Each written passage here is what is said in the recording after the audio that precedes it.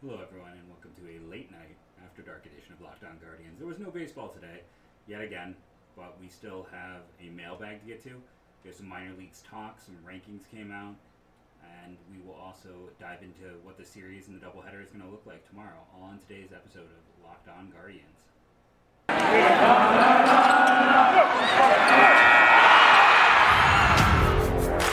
You are Locked On Guardians, your daily podcast on the Cleveland Guardians, part of the Locked On Podcast Network, your team every day.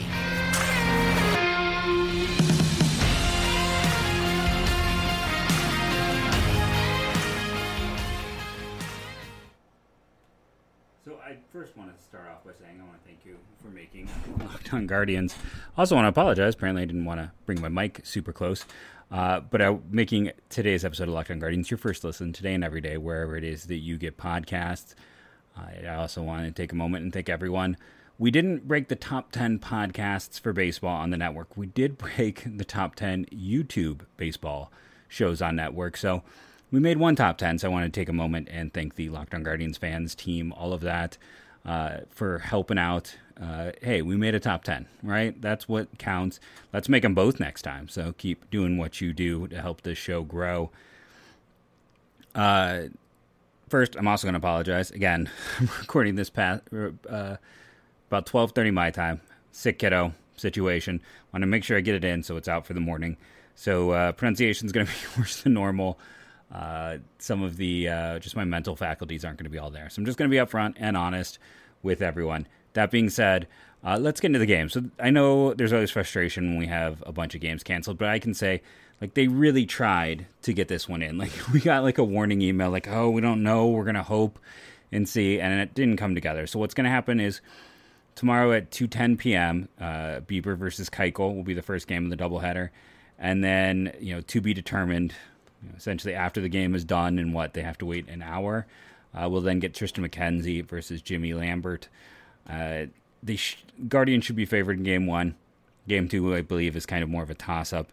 And then that leads us to Thursday's game, Plesac versus Cease, which is a big advantage White Sox in that one.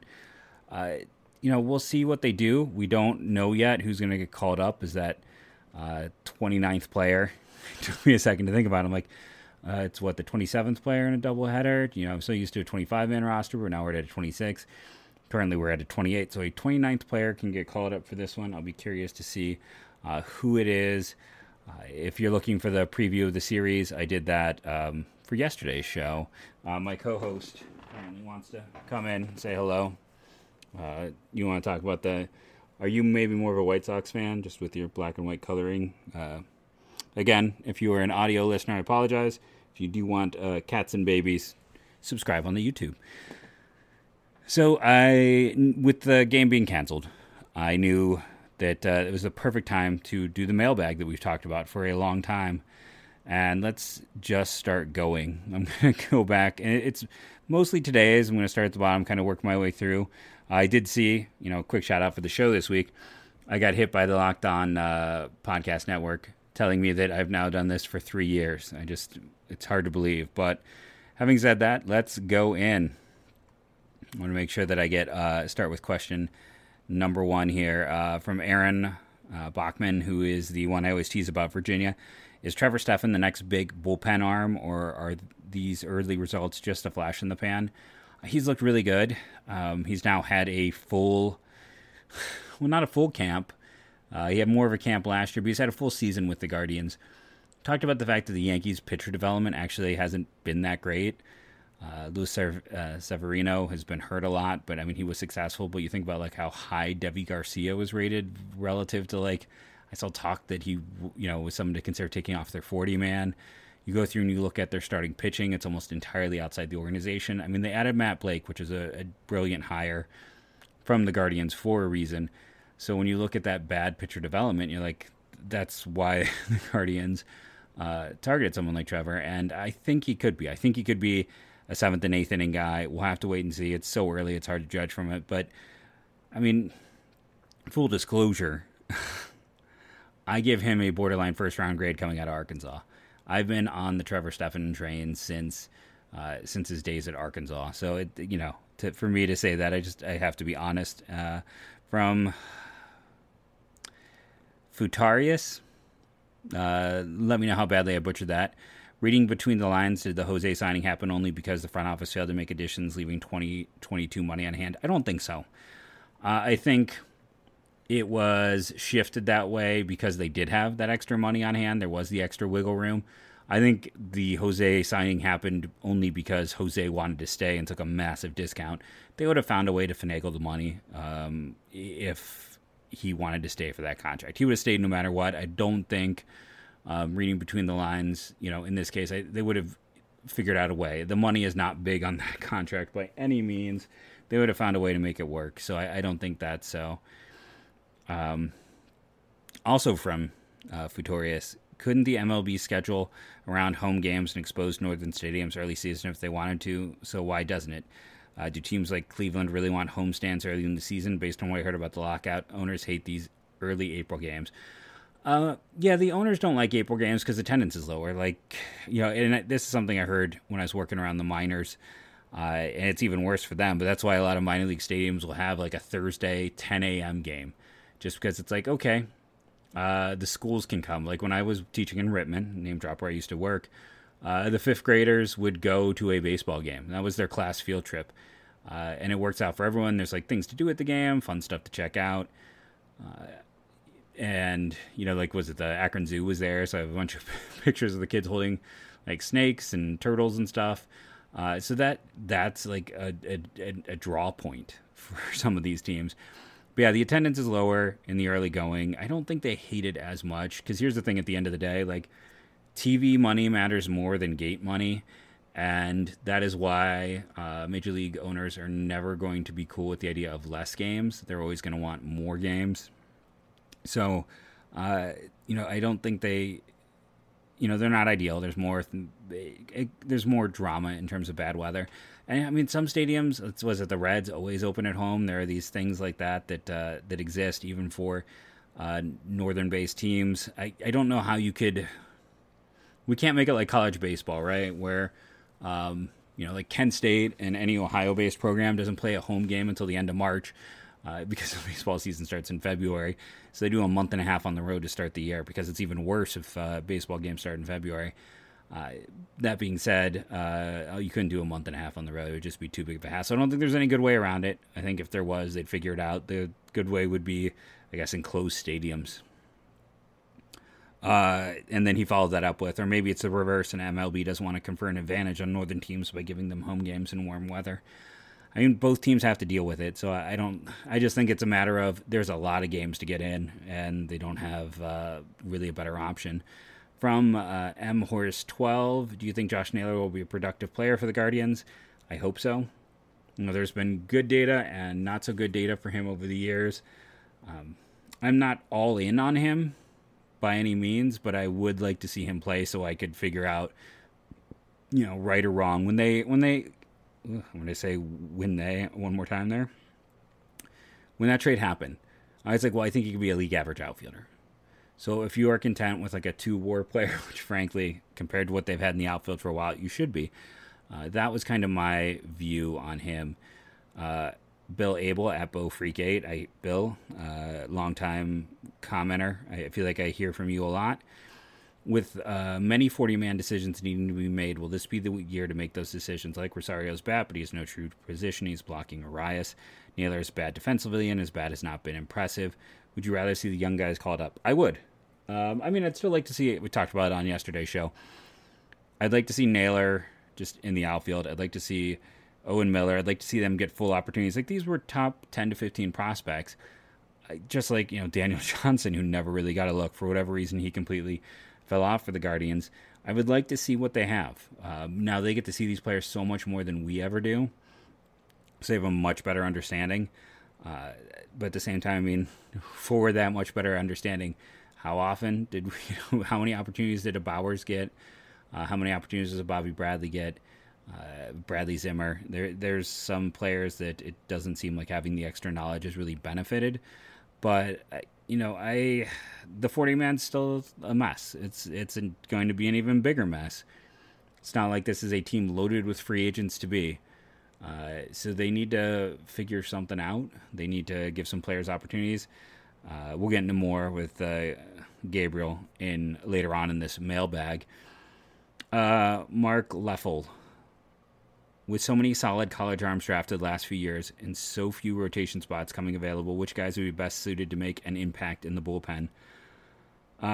Cody Morris, I just lean into because of health. Like, I am the driver of that bandwagon. I have been talking about Cody Morris since he was in like low A, and I'm like, this is a player who pops. The problem is just health, and the health has never been there.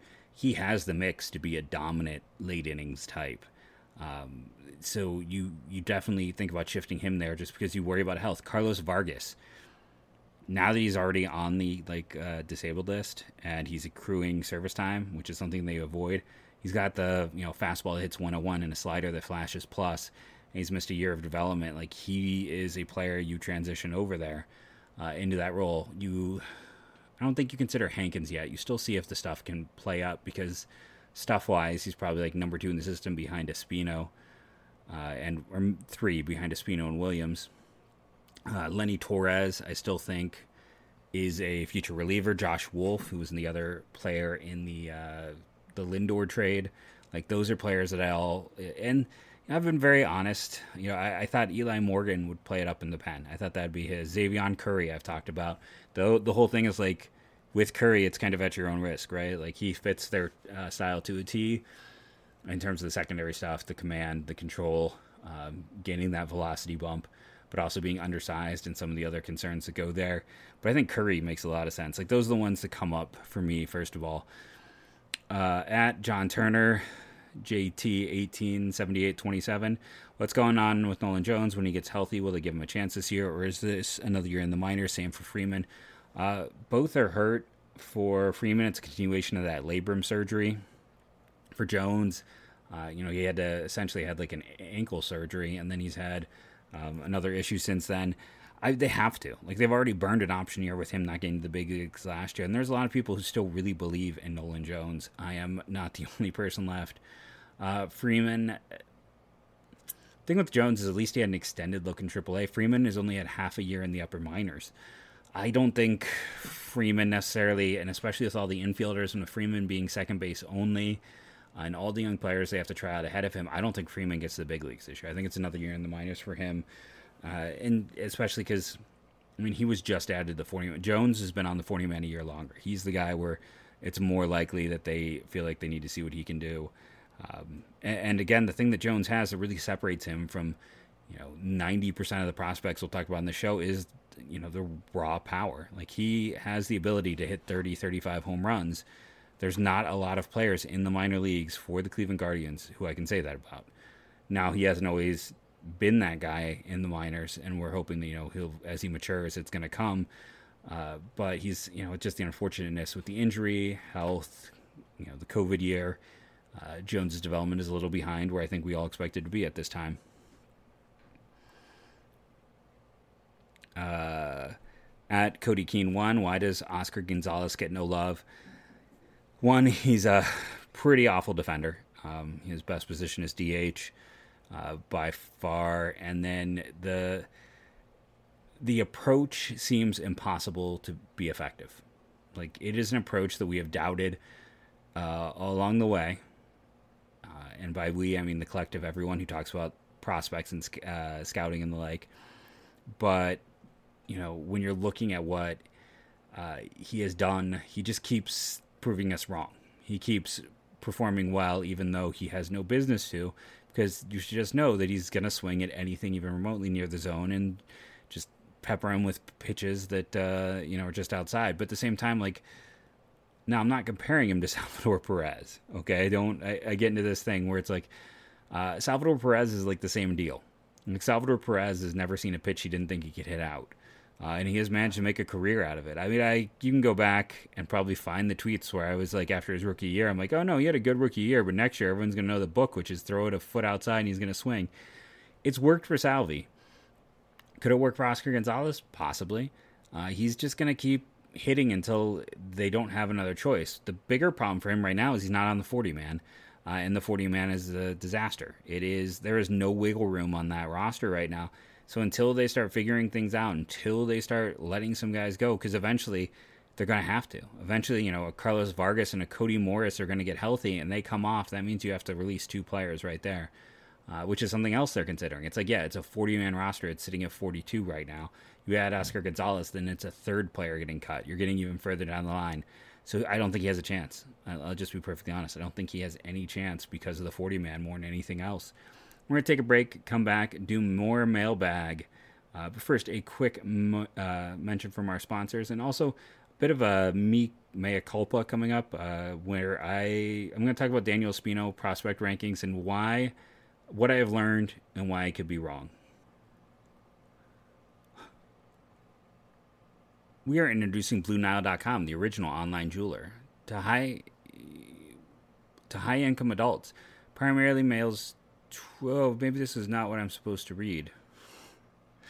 BlueNile.com wants to celebrate all of life's special moments, from creating a custom engagement ring of her dreams to gifting a classic and timeless jewelry piece at all prices you won't find at a traditional jeweler.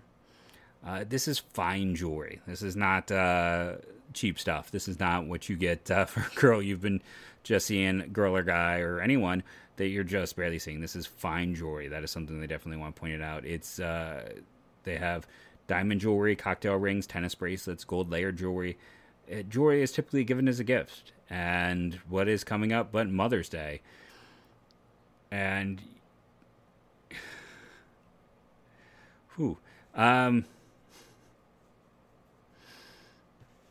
I'm sorry. Again, it's late. I apologize to Blue Nile. This is the worst ad read I've ever done. I can't edit video, so it just kind of sticks. Let me try again. So Blue Nile has been with us this is their 2nd year in a row. They make really interesting jewelry. A year ago, I remember looking at all the rings that they made, specifically like women making really interesting designs. And that's one of the things that stood out a year ago. Like I said, again, this is someone who's been with us for 2 years as a host. I think that they are, like I said, they make nice pieces and different types. So it's not just a cookie cutter, one size fits all. So this Mother's Day, give mom something she'll treasure forever with jewelry from BlueNile.com and Locked On Sports. Listeners get $50 off $500. This podcast exclusive is only good through Mother's Day. Use the promo code Locked On. That's code Locked On. Plus, every order is insured, ships free, and arrives in discreet packaging that won't give away what's inside. Shop stress-free and find your forever piece. Go to BlueNile.com today.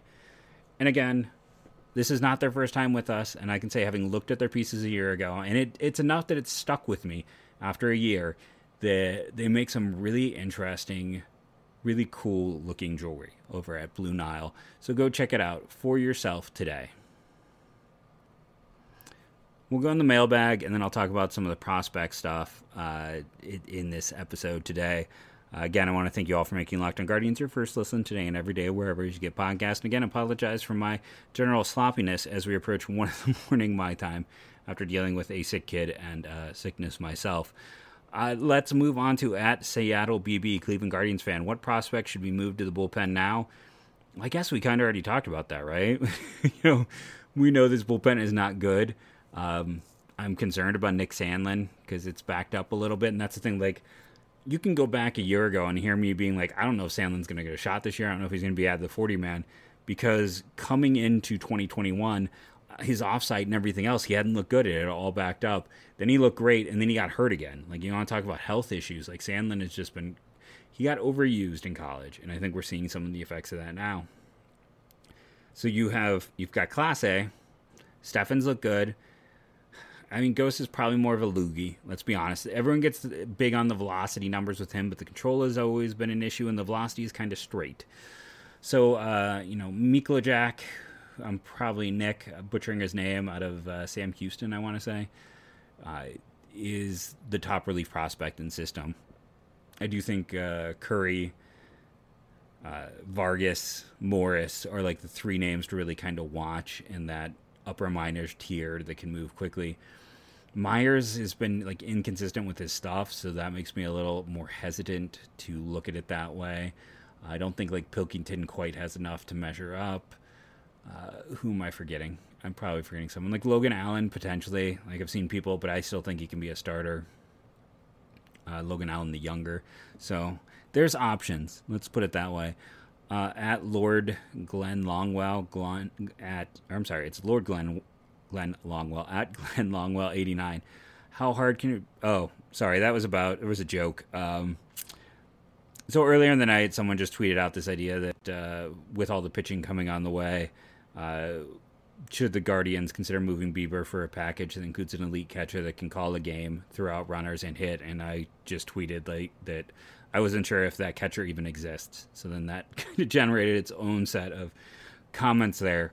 Because I'll stand by, I don't know if there is that. And if there is, your best hope might be Adley Rutschman, and it's not like Baltimore's trading the top prospect in baseball for Shane Bieber, especially Shane Bieber, whose velocity is not rebounded. Again, I'm not concerned, but when you miss half a year with injury and your velocity is down, in terms of being a trade asset, teams are going to bring that up.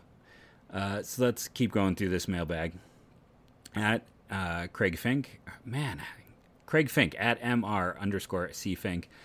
Why do you think the Indians struggled to develop power hitters? Some eventually get pop once in the majors, Lindor and J-Ram, but it feels like it's been a while since there was a big bat moving through the minors that makes it.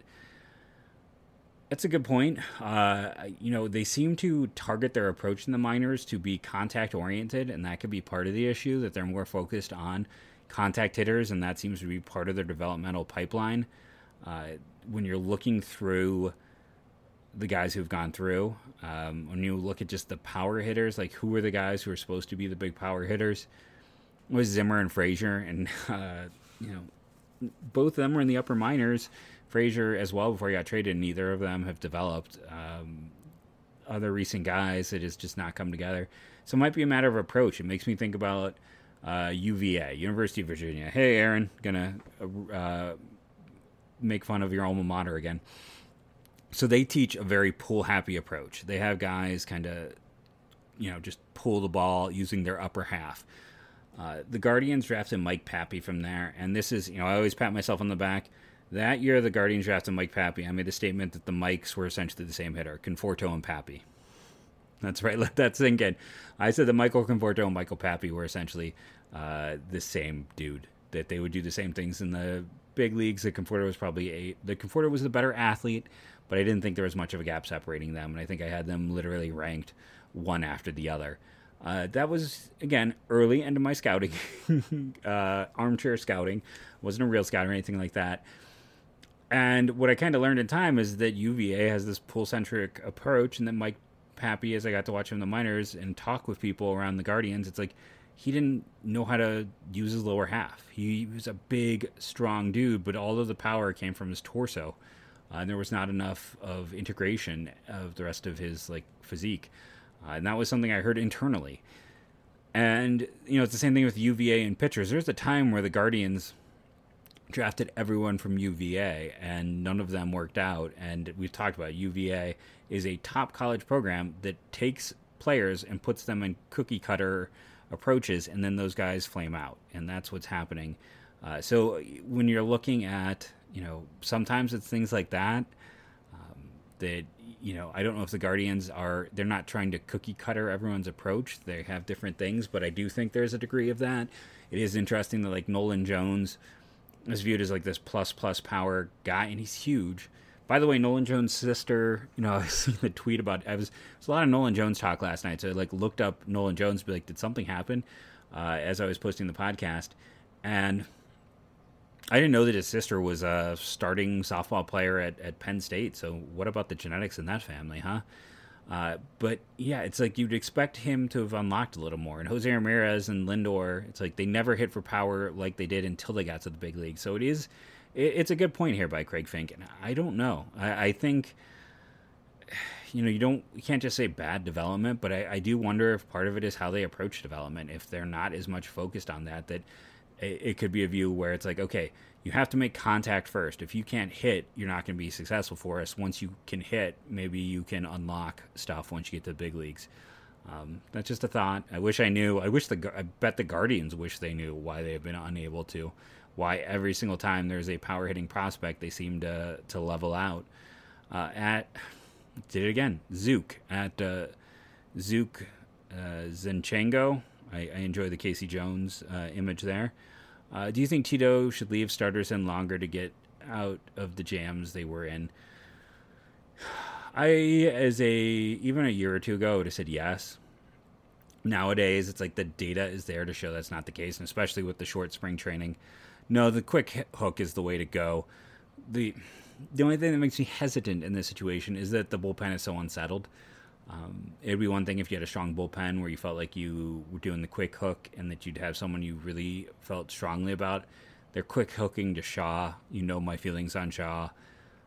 The bullpen could need some help. I think it is the right strategy, but I don't think they have the right pieces to implement it, if that makes sense. That is... And again, that's one of those things. Learn, advance, or die when it comes to baseball. If you're going to stick to an old, outdated thought, you're going to get yourself in trouble. We're going to take a quick commercial break, come back, and talk some Daniel Espino. So I was looking at the reviews, looking about how many episodes will hit the 700 mark likely next week. But I noticed that one of my reviews talked about the fact that thanks to me, and maybe they now curse my name because of it, a year ago they started getting Built Bars, and now they can't stop either. By the way, the Mint Puffs are back. That is their current one. They're still peanut butter. They've always done well there. The Yellow Chirp is like a peep. If you like peeps like me, that is a great one, and I always recommend Churro is one of my favorite. I like the Puffs. There is always something for you over at BuiltBar.com, and sometimes they have sales on the site. But you know what? The Locked 15 code is often as good or better than some of the sales, so make sure to use that. And as a repeat customer, as someone who has 2 boxes of Built Bars upstairs, I always use the promo code Locked15. So you want to use that too. And again, this is a product I've been using. I just had my 3rd year anniversary. That means I have a 2-year anniversary of Built Bar. It was my 2nd year at Network that we got that advertising deal. And they sent me the first box, and I've been hooked since then. If you give them a try, you will be hooked as well. So go to BuiltBar.com today. Remember to use that promo code LOCKED15. It is an A in my health food app and an A in my heart. BuiltBar.com, promo code LOCKED15. So, I'm not going to go as long as I went yesterday, but at this point in time, my 3rd commercial break is happening when they kind of want us to be done with the show. So, mailbag went a little long. I hope everyone enjoyed it. And again, I apologize if I am just off... if anyone else out there is a parent and you know what it's like when you got a 4-year-old who's just sick, I hope you all have a little more grace for me today. So Daniel Espino. Fangraphs had a top prospect list. We'll get to it maybe this week, next week. It's an interesting list. I think they're the only other people, my big comment, who put Lavastida in the top 10. And again, for as much as we talk about trading for players, yes, Lavastida is trading for catchers. It's like Lavastida is not ready for the bigs right now. He's kind of been forced in this position because of the 40-man disaster. The one thing you have to hesitate with, it's like how many catchers out there actually profile to be better than him. Now, again, nothing is a sure thing, but I just want to put that out there. What do I not agree with? George Valera ranking, but it was interesting to see how many people think that he is not going to be the guy. That think that there's, he's not going to be able to handle pitches low in the zone. And the interesting thing there is, I don't agree with it. I've said and been honest, I think Valera is the top prospect in the system. When he first debuted as a top prospect, when I first started doing this podcast, you can find me saying very negative things, where it's I don't understand why everyone talks about this plus hit tool. I don't see it, and the statistics don't show it. He has nothing that shows a plus hit tool. Fast forward now, 3 years later, I think, I've changed my tune. I consider him the top prospect in the system. I've seen him do enough. I've watched. I think he's going to be fine. But the hit tool is no longer the plus tool. That is now the question mark and the thing that could hold him back. So I thought that was interesting. The great bit of information is kind of a lot of people ask me, what's the deal with Gabriel Arias' swing? I thought I had a question on that in the mailbag, and maybe I'm just tired and I skipped over it. If I did, I apologize. I also apologize. I'm hitting my hands a lot here. I hope that's not causing additional sound on the mic. But the fact that, Arias is a lesser degree of Oscar Gonzalez, he just swings a lot and swings at everything. And I've heard comments it's a grooved swing and that good pitching is going to be able to get him out and he's not going to be effective. To which I say, I mean, worst case is Nico Goodrow with those tools. Now, like I said, it's a very interesting list, just in terms of how they rank players and what they're doing in here. And we'll get into it a lot more later. 48 guys. Some of the players, I think you'd be surprised from last year's pitching class. Trent Denholm, who we talked about on the show yesterday, pops up a lot higher than I think anyone would expect. But let's talk Daniel Espino. And I also read an old piece in The Athletic. I don't know if I want to say friend. The best editor I ever had, Melissa Lockard, who's at The Athletic, and also like the kindest person in baseball. I was reading her prospect notes because I read everything Melissa writes because I love her and I recommend her to everyone because she's really good at her job and she's, again, just a good human being. So you combine those two, why wouldn't you want to go check out her stuff? So even though I don't have any kind of rooting interest, I read her things. She linked to an article about Kyle Harrison and talked about Dick Tidrow and scouting him and how, an interesting piece because I talked about it back in that draft. You can find the pieces I wrote where it's like the Giants had avoided high school prep arms as much as they could. This is a team that was so college heavy. And in their 2020 draft, which is a weird draft, they drafted a prep arm in the third round and then paid him first round money, gave him a huge bonus.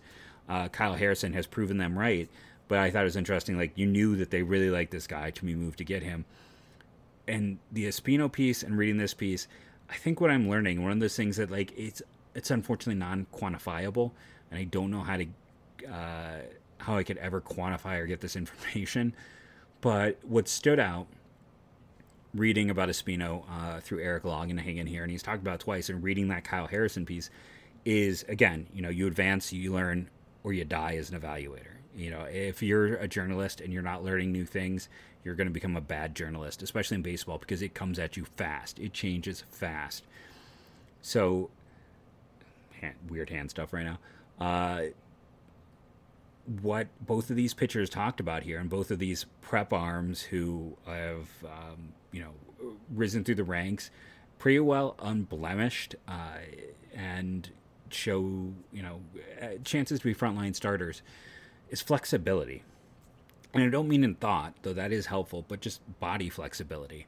And I've talked about for a long time with people who are now in front offices, and, we had whole discussions on this, that the idea that athleticism in pitchers is so underrated because athleticism helps them stay healthy. Taking it another level, flexibility is the thing I didn't know about Espino. I mean, Longenhagen makes him sound like an Olympic gymnast. I don't know if it's quite that level, but the fact that Tidrow talked about that specifically with Harrison, with the Giants, and you see the talk here with Espino, and it makes sense. Someone whose body is flexible would be more malleable, less likely to break down, less likely to have some of the issues that can arise when you are throwing a ball that hard. And again, I don't know. I guess I'll throw it to the listeners. What could they do at the draft combine to test flexibility? I would be curious to see. There's got to be a way to do it, but I think this is something that could be an unlocked thing. This could be a market inefficiency. Is flexibility of athlete, flexibility of baseball players. Because I think that flexibility component is something we don't, do you really hear that mentioned all that often? I feel like it doesn't get mentioned. And reading these pieces, I just thought about it more and more. I'm like, no, flexibility is really important. Flexibility is going to define health maybe more than, anything like weightlifting would do or state. We look at, that's a big, strong kid. It's like, well, is strength or flexibility? Because the flexibility also means you're going to have quick muscle response often, and that can lead to things. So it's it got me thinking. So it's just something to think about. I'm like, oh, okay, so I very likely will badly miss on Daniel Espino. I didn't like the draft pick when it happened. I had much higher rated players on my board. I have always been high school pitcher adverse, more so as I've spent more time studying the draft. And then in particular, players with his build, it's okay, I don't want anything to do with that. If I am wrong, what I have learned from this, what I take away, what is my growth as an evaluator, this idea of flexibility. Longenhagen also repeatedly, it's a great piece. Go read his piece over at Fangraphs. I'm quoting it so much here. I won't talk about the whole piece more, but he talks about him being a unicorn, and I think what makes Espino a unicorn, what makes Kyle Harrison a unicorn, and what could allow you to find more unicorns, more special talents you didn't expect, is this flexibility factor. And I think it's something to just keep in mind to consider, and I think it could be, a evaluation tool that is not fully integrated that could be effectively used by more teams and or organizations. I've been Jeff Ellis. We went long again today on the night that I shouldn't go long. I'm sitting here exhausted. I hope you enjoyed the show. Either way, I've been Jeff Ellis. This is the Locked On Guardians podcast. Remember to rate, review, download daily. Go check out Locked On Rangers. Old Code host Pat Ellington and Bryce sat down and did a talking about Black history and with baseball. And we love Pat. Pat was great on the show for a long time, but we got Pat and Bryce. I love Bryce as well. Those are two of my favorite baseball people. Go check out that one. I'm not gonna be offended if you decide to watch them over me. I really recommend that show. So go check that out. They are fantastic. And as they end every episode now, go Guardians, go.